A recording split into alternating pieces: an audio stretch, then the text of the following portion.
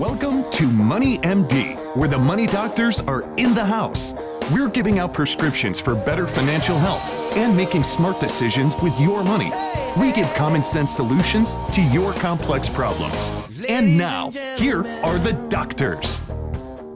Well, John, it's mid-March, and you know what goes with March, right? That's right. March Madness. March Madness. Right? Clemson made the tournament, which Isn't that is amazing? Good. Yeah, so I'm still living as a Gamecock fan on our Final Four run 5 years ago. I think it was 4 years ago. That was amazing. That was like an eternity ago, though, John. It was. We didn't have a very good year this year, but it's exciting. It's always fun. You know, last year the tournament was canceled. Yeah, they're actually having it all in one place this year. So they usually have regionals, and it's all going to be. I think they're copying the NBA, what the NBA did last year, where they had a bubble basically. So but it's fun. I mean, I love watching it. It's fun to get back to it, and fill out your brackets and give it a shot and see how far you can get with it. You're probably going to take Clemson all the way to the final game, aren't you? Yeah, I'm just gonna, the Black Swan. It's going to go all the way. It'll be amazing. They have a good team. They have a chance. They're there anyway. They made the dance. Yeah, they're there. It seems like every big game that we play, we're doing fantastic, and then we play a big game and we can't get it done. Yeah. So I don't know. My hopes aren't too high there, but yes, it will be fun. That's March for you, and spring's here, and hey, the flowers are out. The Bradford pears, pollen's here. Mm-hmm. So. And warmer weather, it's here. It's kind of off and on. We've had a little cold weather and rain this week too, but yeah, we have a great show lined up today, John. I mean, we got some good things to talk about. They're they're concerning topics, I guess, that clients have. So we're going to answer those concerning questions, and one of them is, will the stock market crash again, right? Yeah, right. I'll go ahead and give you the short answer. No one knows, right? Right. But we're going to go into some details and kind of look at some past crashes. The most recent one was obviously last year. We're going to highlight that a little bit on the financial fact, but also look back at history a little bit and things to do and things not to do. And so, yeah, who knows? I mean, we're here in March. We've got another 9 months. It's been a good market so far. It's been a good goodness. Year. Yeah, we've had a terrific start to the year, particularly for small and value stocks. Large stocks have inched their way up, but small stocks have just exploded. So it's been a great comeback for those. And so there are pieces of the portfolio that are really driving the train that haven't for quite a while. So that's been refreshing.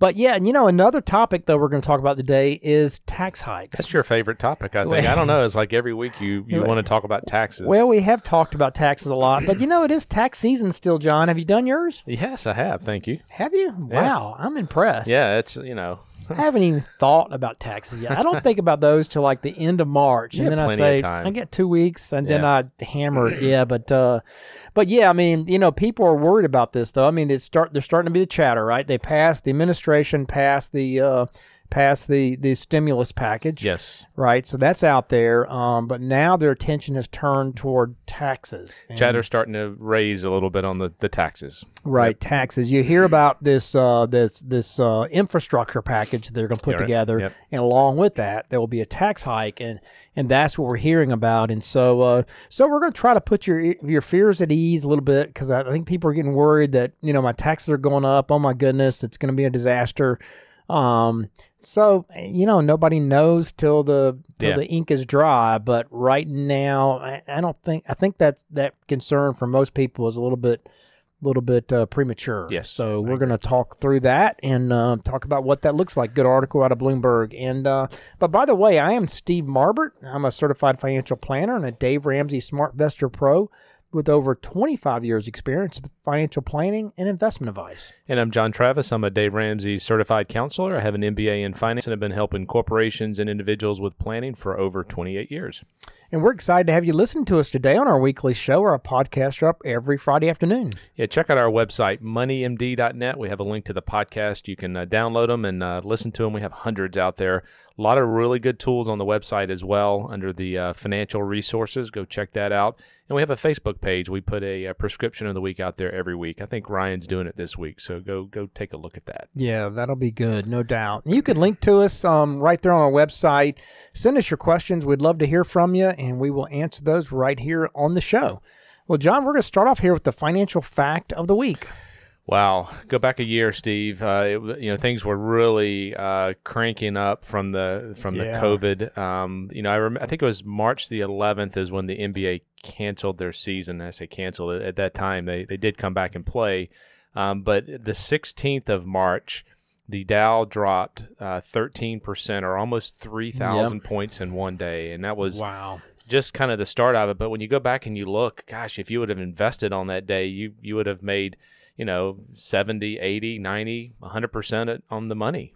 Depends on where you invested. But what day and what market you put it in. Goodness, some good lessons from last year, I tell you. What an incredible year it's been when you look back from March to March.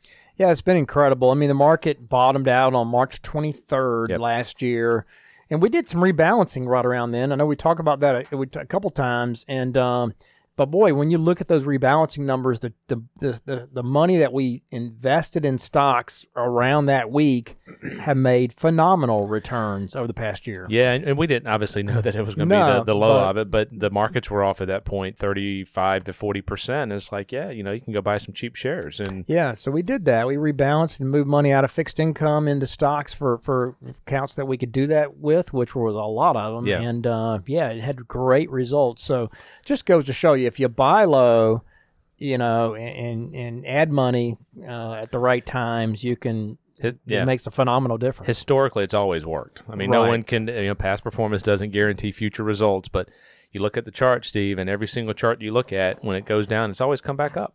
That's right. So dollar cost averaging is a great thing to do. Add money consistently, because some of that money goes in on the dips, and so you get a lower price on average.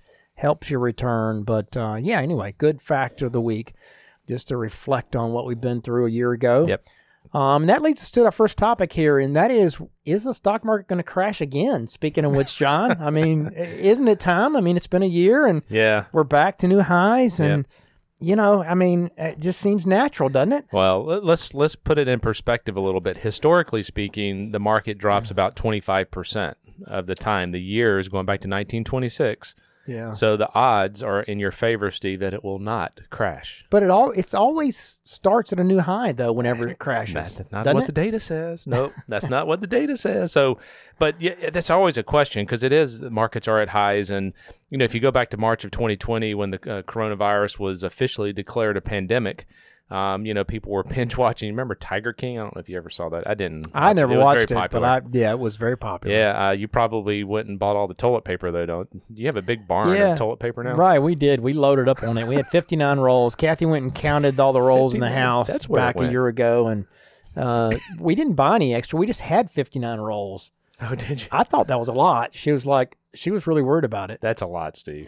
I know where to go next time if we have this issue again. But, the world upheaval was just starting. Supply chains were grinding to a halt. Entire industries shut down overnight. I mean, you look at the travel industry and so forth. The stock market, as we mentioned, crashed in March. And so the question is, will we see that again in 2021? So we're going to take a look at some factors here to better understand, what are the chances? What are people saying at this point? So first of all, you had to define what is a stock market crash, and it basically is when the market suddenly drops, the value of the stocks go down. It causes investors to panic and sell their shares quickly, and so when the value of the stocks go down, basically the price goes down, and the end result is you have less money than you did before. The thing that this comes from the Ramsey organization, the thing they didn't put in here, which is so very important, is the number of shares that you have didn't change. That's right. The price did, but prices change, and they've always recovered. So the number of shares did not change, but that's what a stock market crash is. Yeah, that's right. And throughout history, the market has gone through many extreme ups and downs. And when you look back, we're reminded that, yes, a market crash is a very difficult thing to go through. It's painful, but, it's something you can go through and overcome, and we always have. We've gone through many of them, and they have always fully recovered, usually just within a year or two. Yeah, so the Great Depression obviously stands out. I think we did a study many years ago that a diversified portfolio fully recovered within about 4.5 years from the bottom. Yeah, that's right. So 4.5 years in the Great Depression, you had to be diversified. That's key. September 11th. In 2001, when the terrorist attacks happened, obviously the markets did a nosedive, but it corrected itself pretty quickly within about 2 months. Now, there were some industries that were still devastated, obviously the airlines. Right. But that's why you diversify. You look at the Great Recession of 2008, Steve, at that the peak, it was down about 55%, roughly. That was a big one. It was, and it took a couple years to get back. But, if you would have been putting money in during that time and buying additional shares, it turned out really well because the markets went through a 10-year period of making very, very good returns. And obviously the coronavirus last year, we just talked about that in March of 2020. I mean, it triggered the most rapid global crash in financial history, and it was also the quickest recovery ever. Right. So that was remarkable how fast it, came back from. It was about a 40% drop at the bottom on March 23rd. Yeah. So the causes of the stock market crash, I mean, it's panic, really. I mean, when things start happening out there and people get scared, the data and the stats that we see is, and we saw it during the pandemic. DFA, our mutual fund company provider, showed us a chart that showed how cash increased significantly during the pandemic, which means people were selling at the lows versus buying. So how did the coronavirus affect the stock market, Steve? What were the, like you said, 40%? Well, yeah, it wasn't pretty. Yeah, back in the early days of the pandemic, the stock market took us on quite a ride. Global markets, not just here in the U.S., around the world, took a huge plunge. Down about 40% at the bottom, triggered kind of a short-lived bear market, which is any drop below more than 20%. Yep. And of course, we had an economic recession, but it was manufactured. I mean, we purposely shut down everything. So, yeah, we're going to have a recession, and you're going to have a bad market when that happens. But after that initial nosedive in March, the markets began to inch their way back to recovery, and it was kind of remarkable how fast that initial recovery was, because by the time the ball dropped on December 31st, stock market had actually regained all of its lost ground for the S&P 500. Now, there's some asset classes that were still down, but it regained all of its lost ground. And, all the major indexes, which, most people measure large U.S. stocks by, they grew last year in 2020 despite the big drop. Yeah, and they've continued to grow in 2021. It's been a good year, like we talked about earlier. So the question is the market going to crash in 2021? So, I mean, let's just say it out loud. No one knows. No one can predict this. People try to predict it all the time, and they don't know. So if you just think back to everything that happened last year, I mean, you can't predict how the markets are going to react. And, all you can do is evaluate the indicators. You look at the market, and the good news is most people are predicting steady growth for 2021. I mean, there's some positive things out there. There's some things to be cautious about as well, but there's a lot of pent-up demand out there, a lot of stimulus money out there as well. So, but there are some things to be, cautious about. Sure. I mean, there are reasons that people are nervous. Of course, we have COVID, and it's not going anywhere anytime soon. I think we can all look at that and see that there are new strains that are coming out. You're not going to get everybody, totally vaccinated. So it's going to be around for a while, and one of these new strains could pop up and be a problem. So, that's a concern. But also there's unemployment. Although we've added millions of jobs since we were hit so hard back in 2020, we're still experiencing some significant unemployment numbers, and employment hasn't really taken off here so far this year.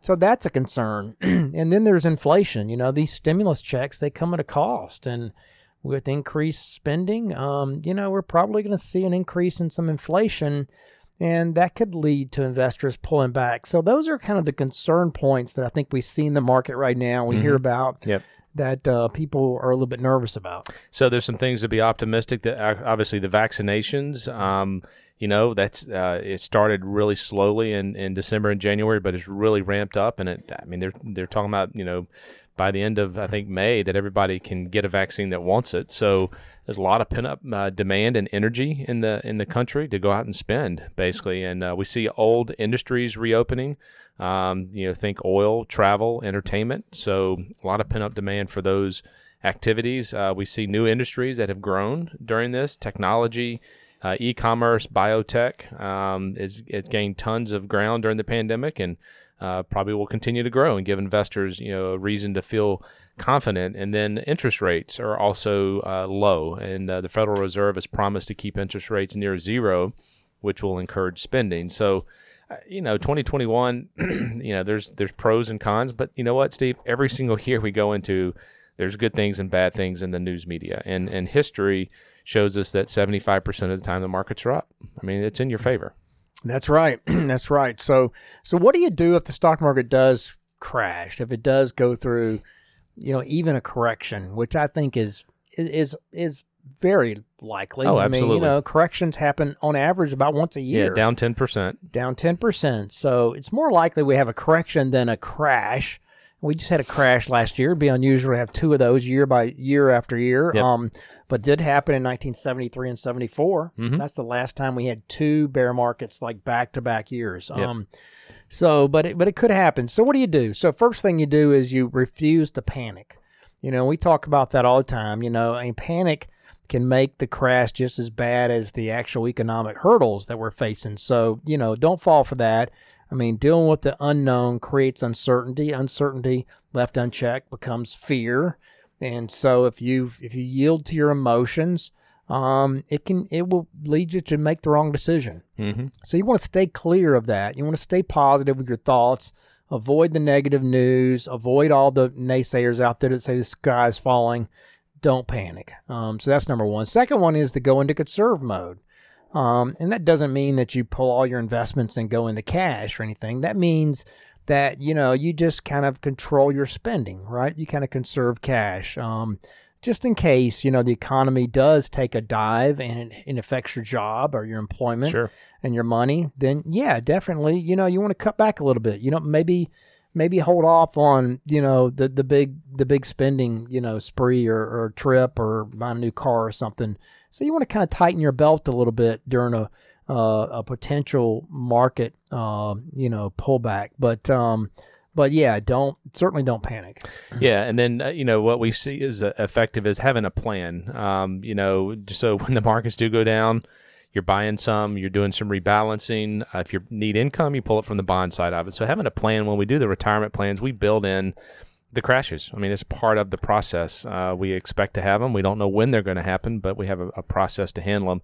And if you're investing, stay invested. The most basic principle of investing is to buy low and sell high. So when stock prices dip low in a crash, think about it as being on sale. I mean, view the dips as your friend as you're building wealth. You buy more shares. So don't try to time the market. You got to focus on the time in the market. And the fifth one here is, if you have an advisor, reach out to them. I mean, part of the value we add to clients is kind of talking them through some of the historical things that we see and some things to do and some things not to do. So we obviously have no idea whether 2021 is going to be end up positive or negative. I agree with you. I mean, I think corrections down 10% is very normal. Right. The reasons are always different, but go back and look at the macro picture. 75% of the years are positive. Historically, 25% are negative. So the odds are in your favor.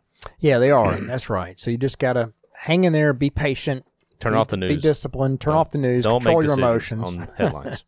That's exactly right. All right, good topic. That leads us up here to our next item, and that is the question of the week. Yeah, this question has to do with an inheritance. Received a large inheritance. Should I pay off my house early or invest in the stock market? Both of those are good options. Either one of them will work. Common question. Yeah, either one will work. I mean, paying off debt, we're big believers in that. So nothing wrong with taking a chunk of that and putting it towards the house and having that behind you. And you can put the rest of it in a brokerage account or Roth IRAs. So, having the house paid off gives you a lot of options and freedom and flexibility. So it's never a bad idea. Having said that, I would say it depends on your situation. It does. That's one where you want to get some advice, right? Because, it may hurt you in taxes to pay off the house. Could. If you're itemizing your deductions, maybe a very low mortgage, interest rate mortgage. You may need the cash for upcoming expenses, and you can't get it back. Yeah, once it goes in the house, that is one thing about the cash. When you put it in a house, it becomes illiquid. I mean, you can still get access to it, but it is individual. But I mean, I like the Nothing wrong with the question, I think, and that might be the exact right answer, but depends on your situation. Will the house be, if you continue paying on it, will be paid off for retirement? That certainly is very, very important. There's a lot of college. There's a lot of other factors that are involved in it as well. But I like the two things. They didn't say go out and buy, a new, car or whatever. They're putting it towards things that are valuable to them. Exactly. Exactly. Yeah. Sometimes too, I mean, paying off all the debt can lead you to, if you don't do it the hard way, it can lead you to increase your lifestyle and your spending. And so, sometimes, that it depends on your propensity to spend, and your discipline. So you just have to look at the whole situation. That's a great question, though. That's the right question to be asking. Yeah, absolutely. Yeah. So I like the question. Okay, and that leads us up here to our next topic, and that is taxes. Do we have a tax hike coming? I mean. Yeah, I think we do.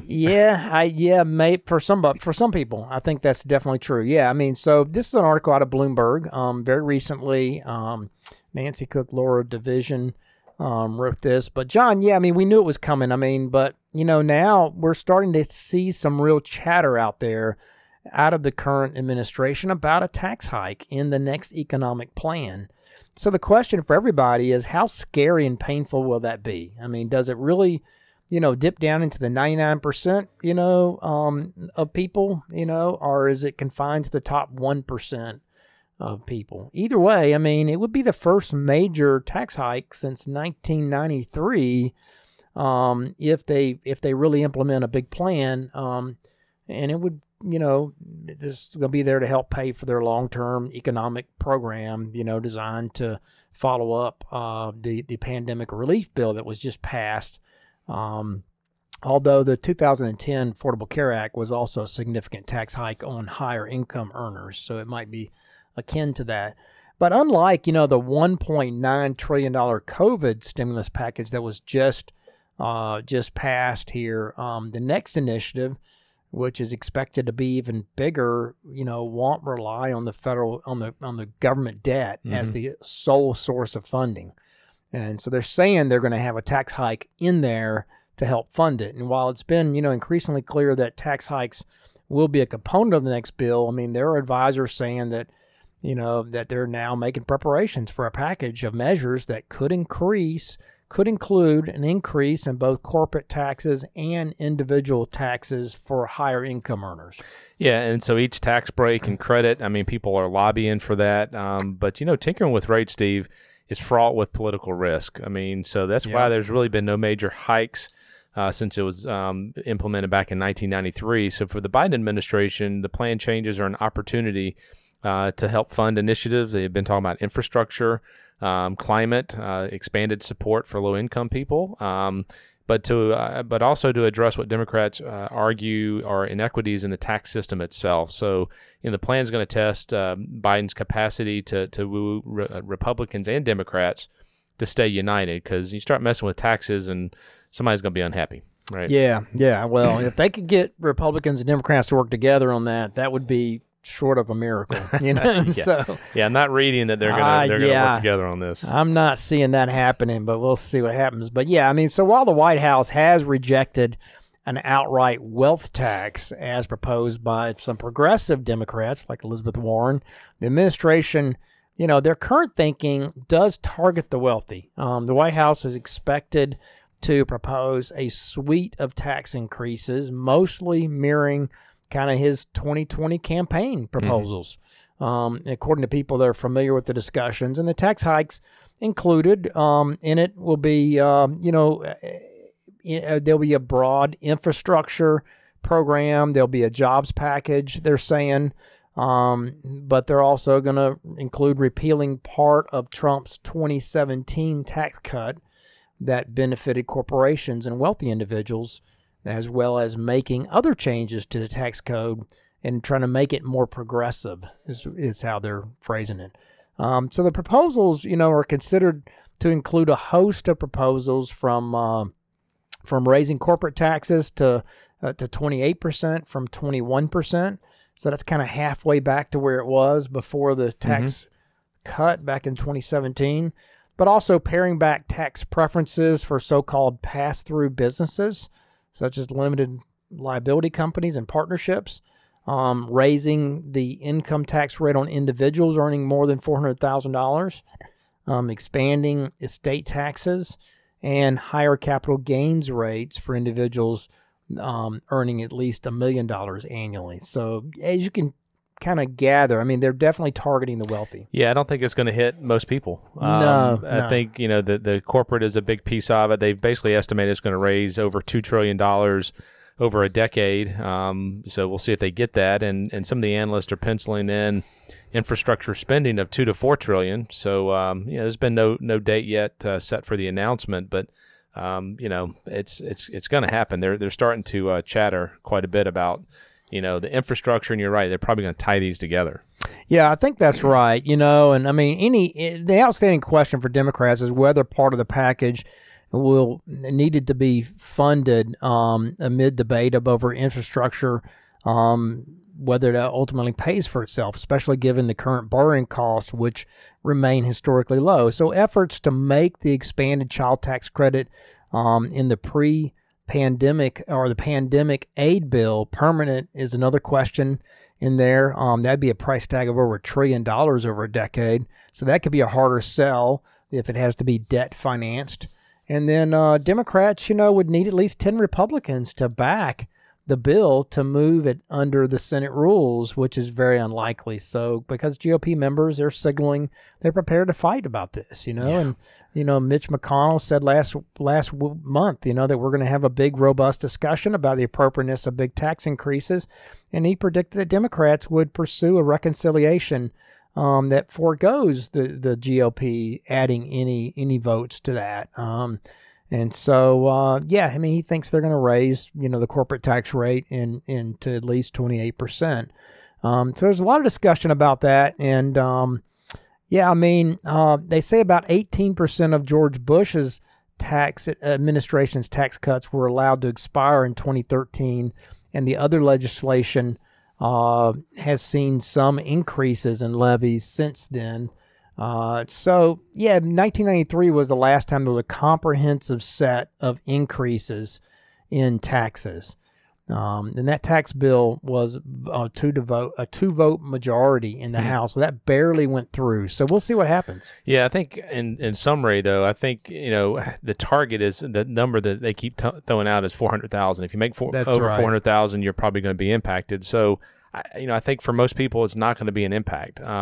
There are some things that could impact people that I've seen as the stepped up basis on inheriting. That would impact everyone. That is a big deal. That would be a big deal if they change the estate taxes. I've heard about them, lowering the estate tax exemption. Like you said, not giving a step up to the basis. That's a big one. That's a subtle. That hits everybody. Yeah. So basically, if you inherit stocks, definitely, or something from a relative, the current law is it's stepped up on the date of that death, and you pay no taxes. Well, if grandma's had Exxon since 1970. That's a big. I'd be surprised if they get that through. That could happen, but that's the. And then they're talking about raising the corporate tax rate. I think that'll definitely be in there. And the bottom line is, if you don't make over $400,000 a year, I think the vast majority of this is not going to affect you. So stay tuned. We'll keep you posted. But there's certainly some talk about tax increases coming in the future. So we just wanted to preview that for you a little bit. And that leads us up to our last item here, and that is the prescription of the week. Yeah, so if you have a high deductible medical plan, and you've got to get some surgery, you need to ask what the cost would be if you go through your insurance company or if you self-pay. So sometimes there's a difference in what the amount of cash that you can pay versus going through the insurance company. I will say the risk of that is, if you don't run it through the insurance company, then it doesn't go towards your deductible. But there's some folks that have these Christian healthcare, like Medishare and type reimbursement plans. So they have something, 3 years. If you have any kind of surgery within 3 years, they're basically not paying for it because they call it a pre-existing condition. So, any kind of things that you're having, sometimes cash pay will get you a lower price.